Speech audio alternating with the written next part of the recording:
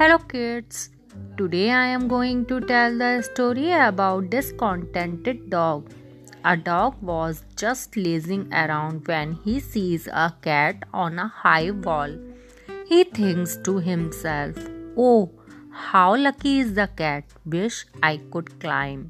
Next, he sees a goldfish swimming in an aquarium and wish strikes him again as he thinks how nice it would be to swim in the cold water.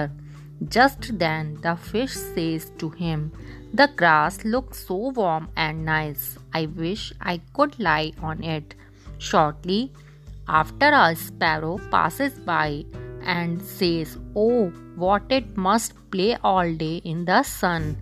Wish I did not have to search for food and tire my wings."